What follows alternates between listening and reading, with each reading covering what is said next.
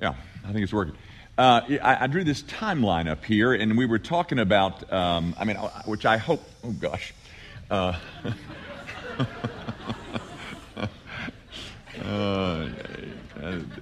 That is as straight as I can get it. It was that cocktail that I drank an hour ago. I got to stop that. We talked about the covenant of grace made with Christ from all eternity, okay? And then I put another little point in here that this covenant of grace begins to work itself out and flesh itself out into, the Genesis 15 passage comes to mind where it's worked out with Abraham. And Abraham believed God and it was reckoned to him for righteousness. And then 430 years later, the law was added. And then Paul is dealing with the Galatian church here. Okay, so the argument of the section from last week, beginning at verse 15 and going through verse 18, was that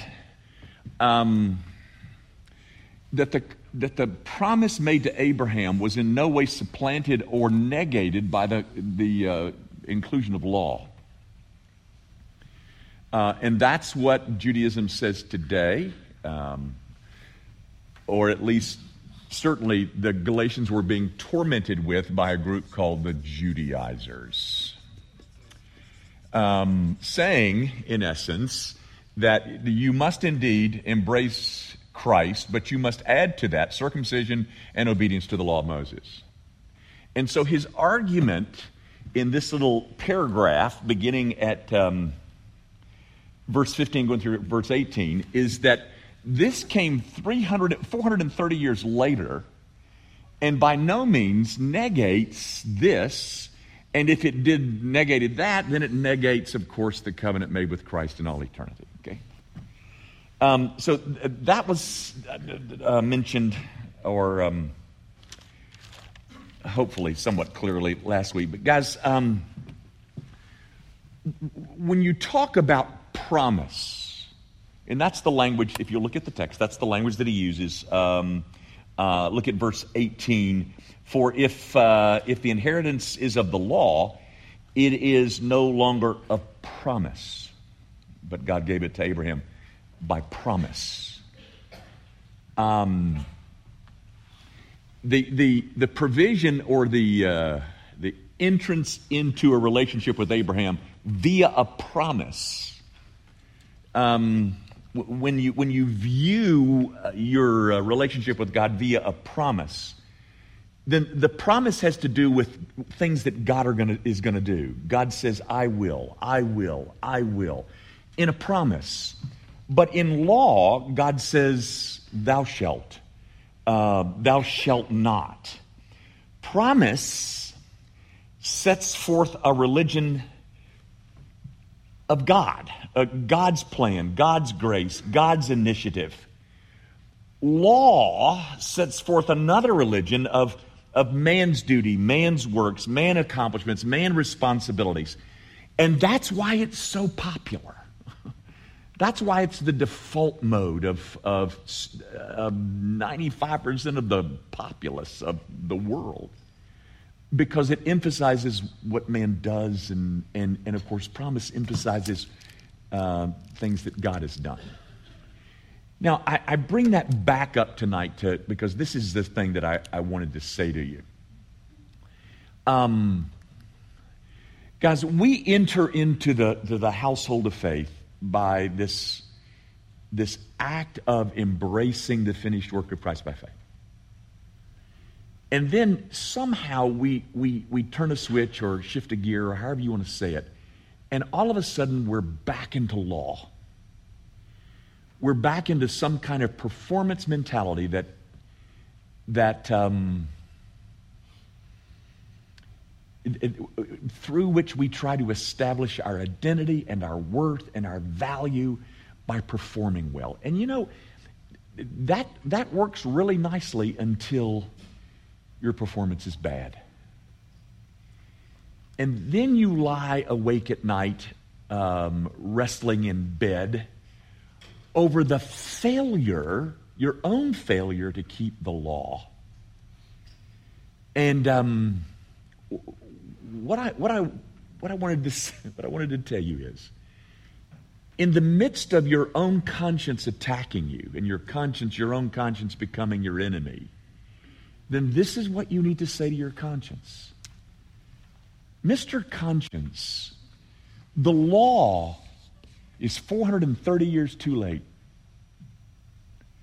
I've already, this has already happened to me, and so the law really has nothing to do with me concerning my reconciled relationship with God. I speak to my own conscience and tell the law to leave me alone. And one of the reasons I say is, it's just 430 years late. No, you cannot condemn me anymore. Folks, part of the downside of our own performance mentality is that we go through way too much uncertainty. Did you hear me? We go through way too much uncertainty and doubtfulness about the status of our soul. And it is the law that I think that Satan uses to condemn us. You've broken it, there's no question. But the law was added 430 years later after my relationship was already sealed with God. And so I say to Satan, who torments me by showing me how I violated the law, that's nice, but you're right. I did do that. But this was settled 430 years before the law ever entered. Leave me alone. Guys, I like to fancy myself a theologian. When you put me in the category with an R.C. Sproul, I pale into insignificance. But I like to think of myself as a theologue, okay? People react to theology with a kind of a negative reaction because they think that somehow theology divides, somehow theology is dry, somehow it's, et cetera, et cetera. But I'm telling you, it is theology. It is a sound understanding of theological truth that is going to get you through the torment of your own soul. I'll tell you where it's going to be really useful to you. On the deathbed. You're going to need a rich understanding of this little timeline sooner or later. I'm sure it's straighter in places, but guys, this is not to impress you with some kind of theological workbook. It's to remind you that law in no way supplants promise. You're going to need that, particularly when you're guilty of having violated it. Now, and I'm certainly not trying to encourage you to violate it. I'm not trying to celebrate violations of the law, but I'm simply saying that the law did not justify you. Never did, never could, never will. We entered this relationship via promise.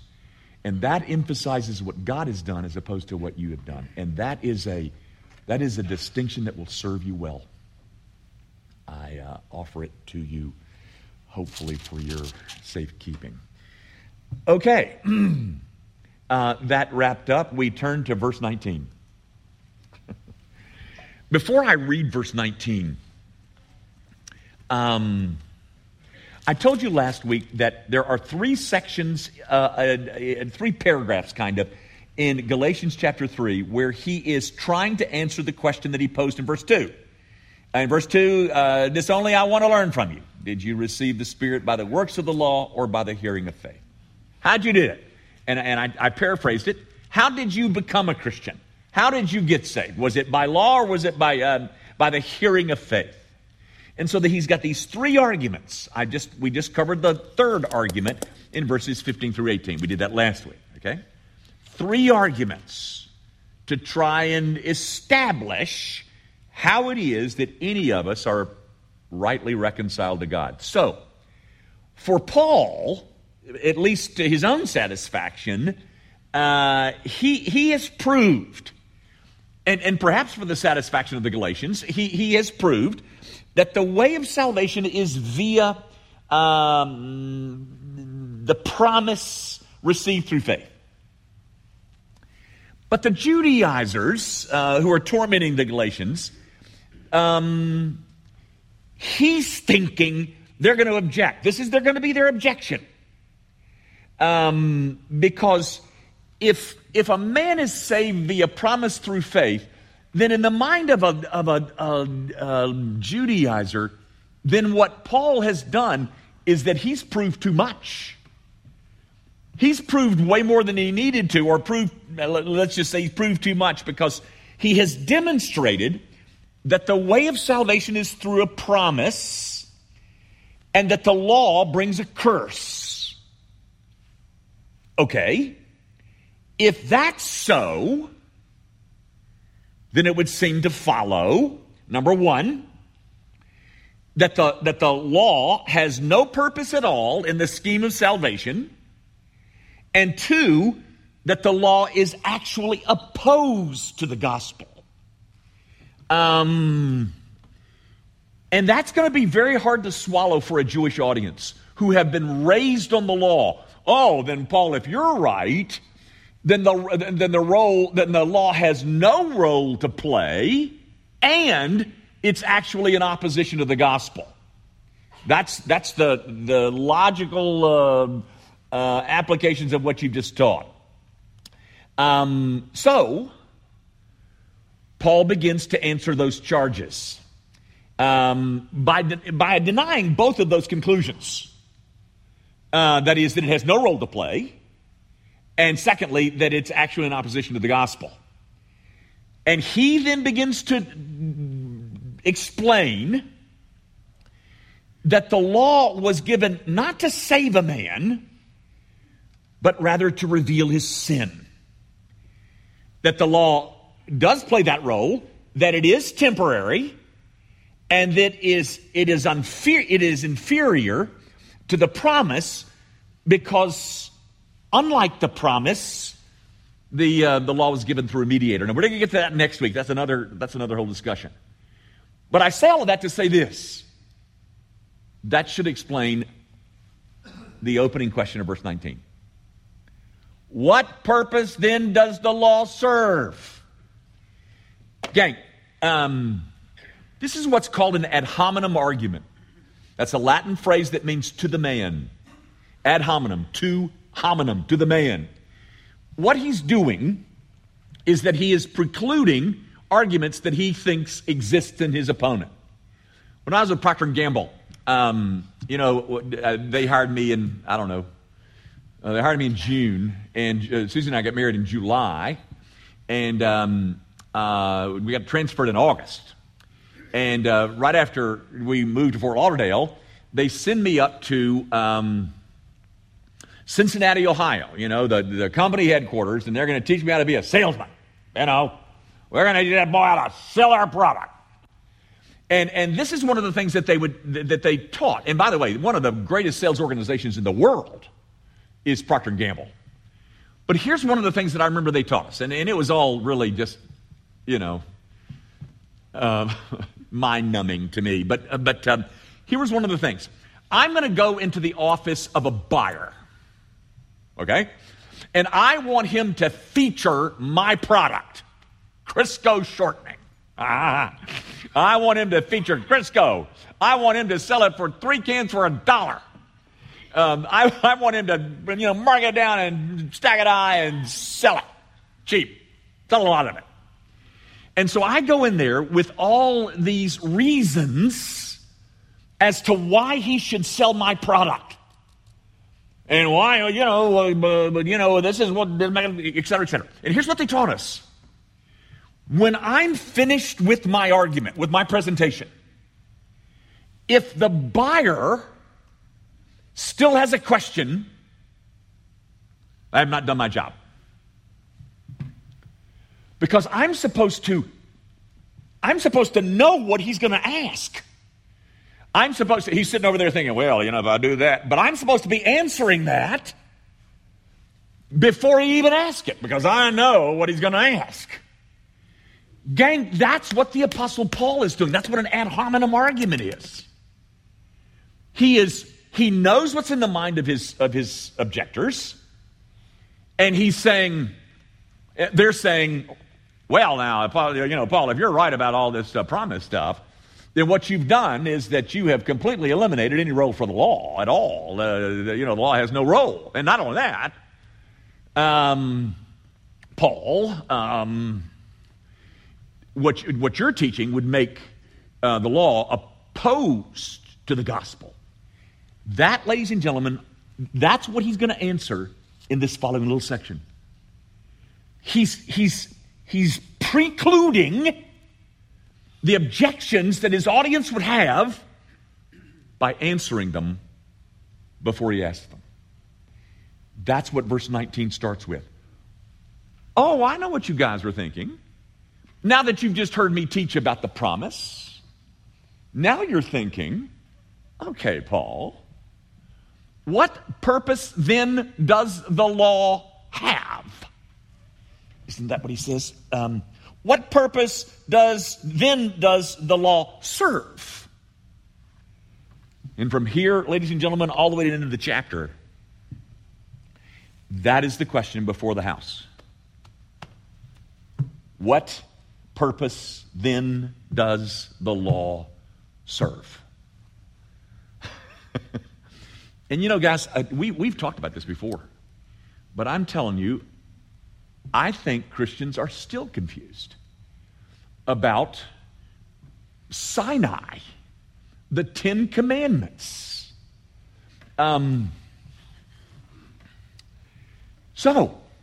by the way, one of the reasons that you've heard me treat this before is because Paul treats it 3 or 4 times. Romans 3, Romans 7, he treats it.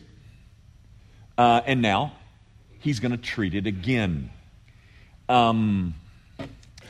Gang, what good is the law? That's the question. Does it have any function at all? Judaism answers the question very simply. The role of the law is to save you. That is, you keep it, you're a saved man, and you don't keep it, you're a lost man. But, ladies and gentlemen, the answer in the world of grace and gospel is far more nuanced than that. I shouldn't use the word nuanced. It's not really nuanced. It's pretty clear. He's going to answer it very clearly in just a second. But law and promise, he's going to teach us, support each other. We use law to prove us holy. That is, Judaism does. Judaism uses law to prove themselves holy when the purpose of the law was to prove the very opposite, that you're not holy. The law does not tell us about salvation. It tells us about transgression. And that's what he answers in the rest of verse 19. What purpose then does the law serve? It was added because of transgressions. So there's his first answer, ladies and gentlemen. What role does it play? It was added because of transgressions. Now, guys, for those of you who are regular attenders here, I'm glad you come often, but you probably heard me say this before because Paul treats it before. So we're going to go back and treat it again. I want you to keep your finger there, and I want you to go over, just keep this little sentence, it was added because of transgressions. All right? Now, go over to Romans chapter 7 with me.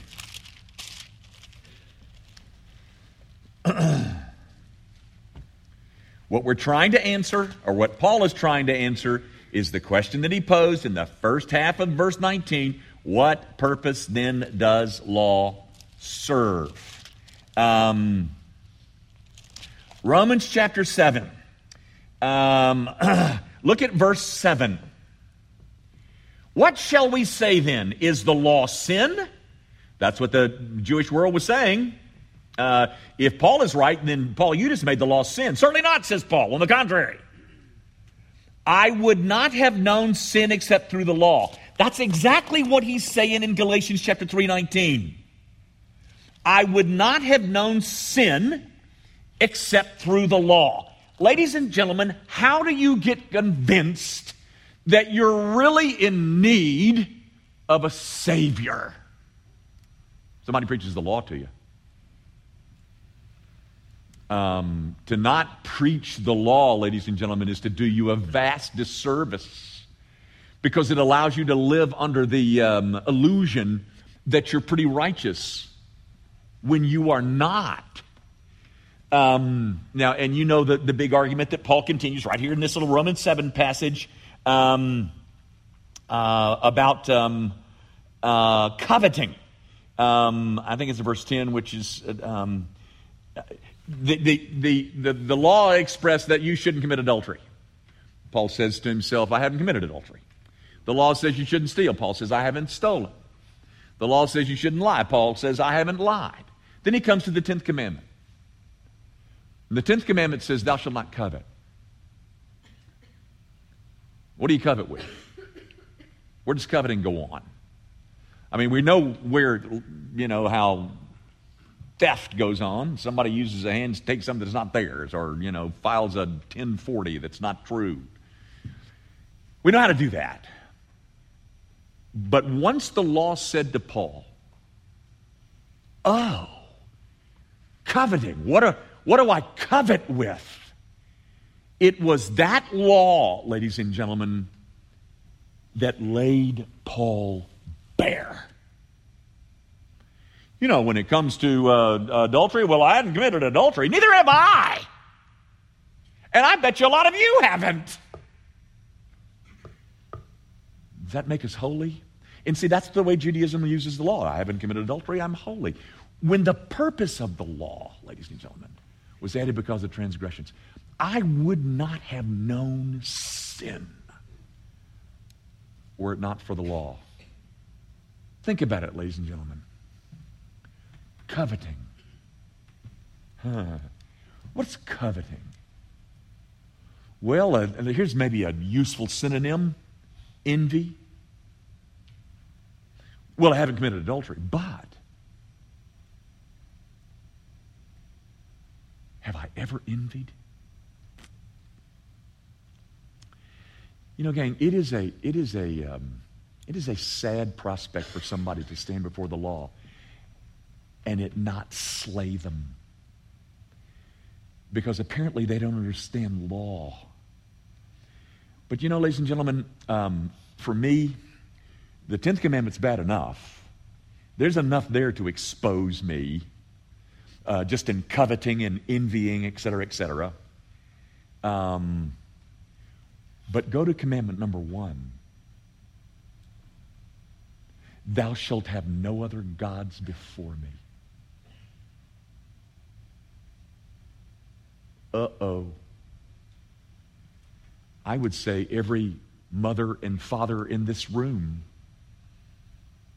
has probably violated that one. What did we worship? Oh, don't you? Ladies and gentlemen, I remember R.C.'s in the New Testament. Jesus says, "The love of the Lord your God with all your heart, with all your soul, and with all your mind, and your neighbor as yourself." Remember that? I remember R.C. saying, "I haven't loved the Lord my God with all my heart, with all my soul, and with all my mind for 30 seconds in my life." For 30 seconds. You see, gang, that's what the law is supposed to do. The law is simply supposed to slay you. The law was added because of transgression. I would have never known sin were it not for the law. Gang, the Bible is arranged in a way that before you get to the gospel, you got to pass through Exodus 20. You got to get through law. The law is supposed to prepare you for grace. It was added so that you would know that you're sinful. It has a wonderful gospel purpose. a wonderful gospel design to it. It was intended to slay you so that you would not continue to play a silly spiritual game about how righteous you are. Ladies and gentlemen, the only people who can live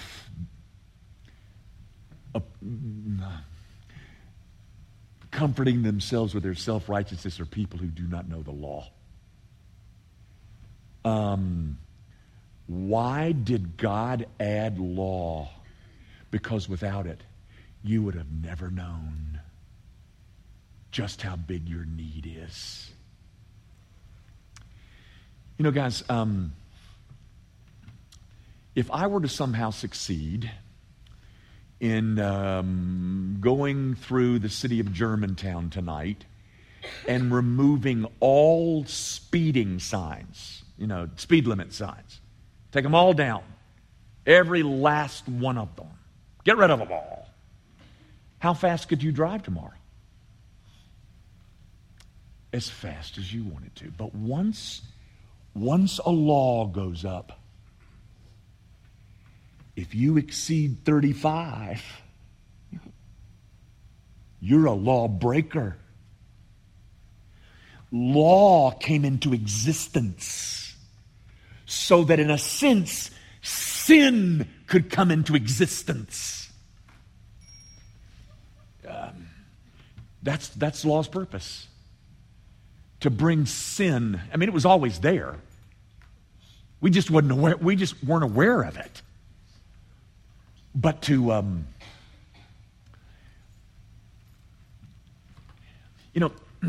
let me just I'll even close with this.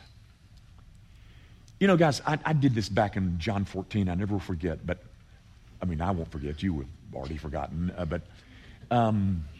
because when I said it, people were somewhat shocked. It was something that Jesus said about the most grievous offense of all is to not believe. The most wicked of all sins is unbelief. Why is that? Why is the most wicked of all sins unbelief? Do you get that? Think about it.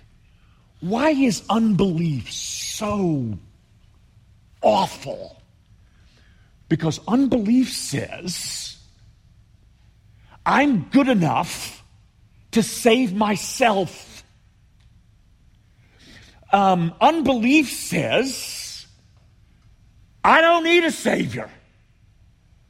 I'm doing quite well, thank you, without one. Unbelief says, I have a self-salvation project and it's working quite nicely, thank you. Unbelief says that as I stand in this particular arrangement, I'm good enough to appear in the presence of God.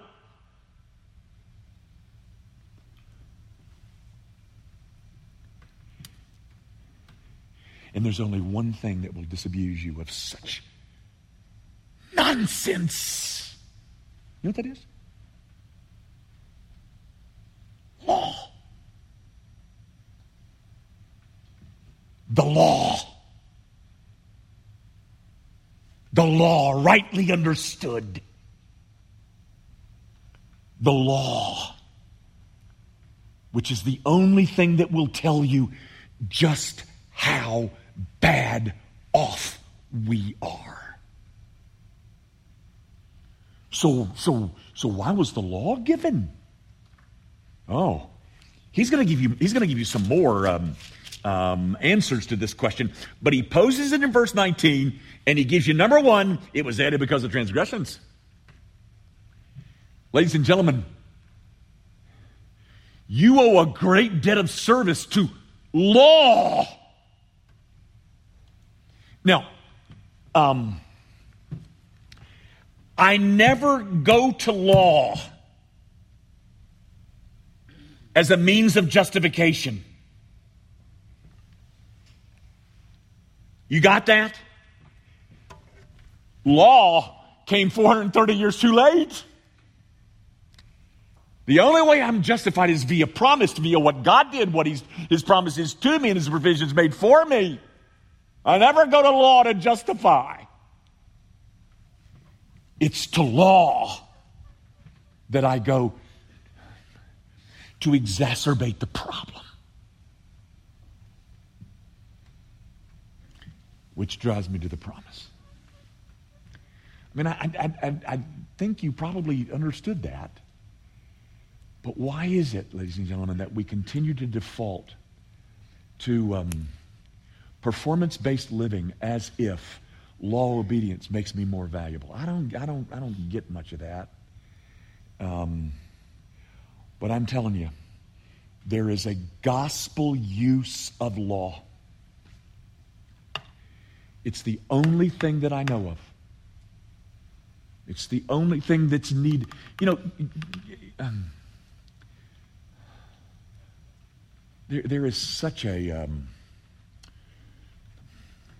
maudlin sentimentality that it infects the church because we can only think of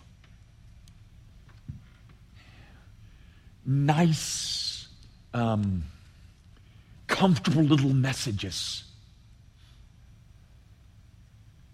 When what the church needs to hear is the thunder that comes from Mount Sinai. And you know what that does? It makes us appreciate that Savior all the more. It draws us to the Savior all the more readily. We disavow this foolishness that I'm really a good person. No, you're not. But the good news is, our goodness never saved us in the first place. It's the beauty of the Savior.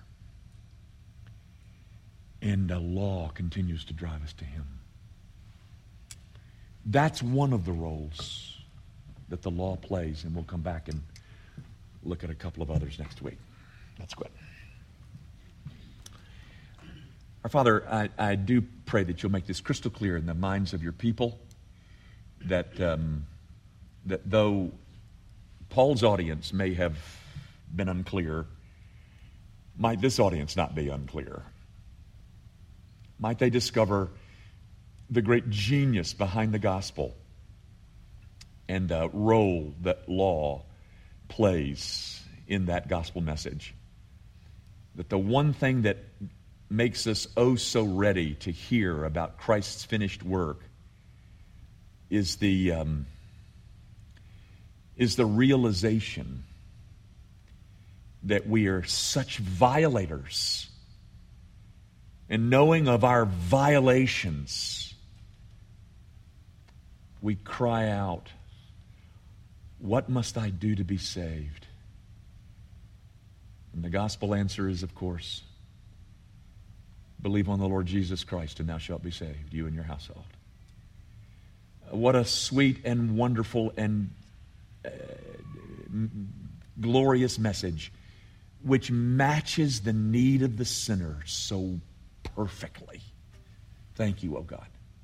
Thank you for its provision. Thank you for finding a way to save people as wicked as we are.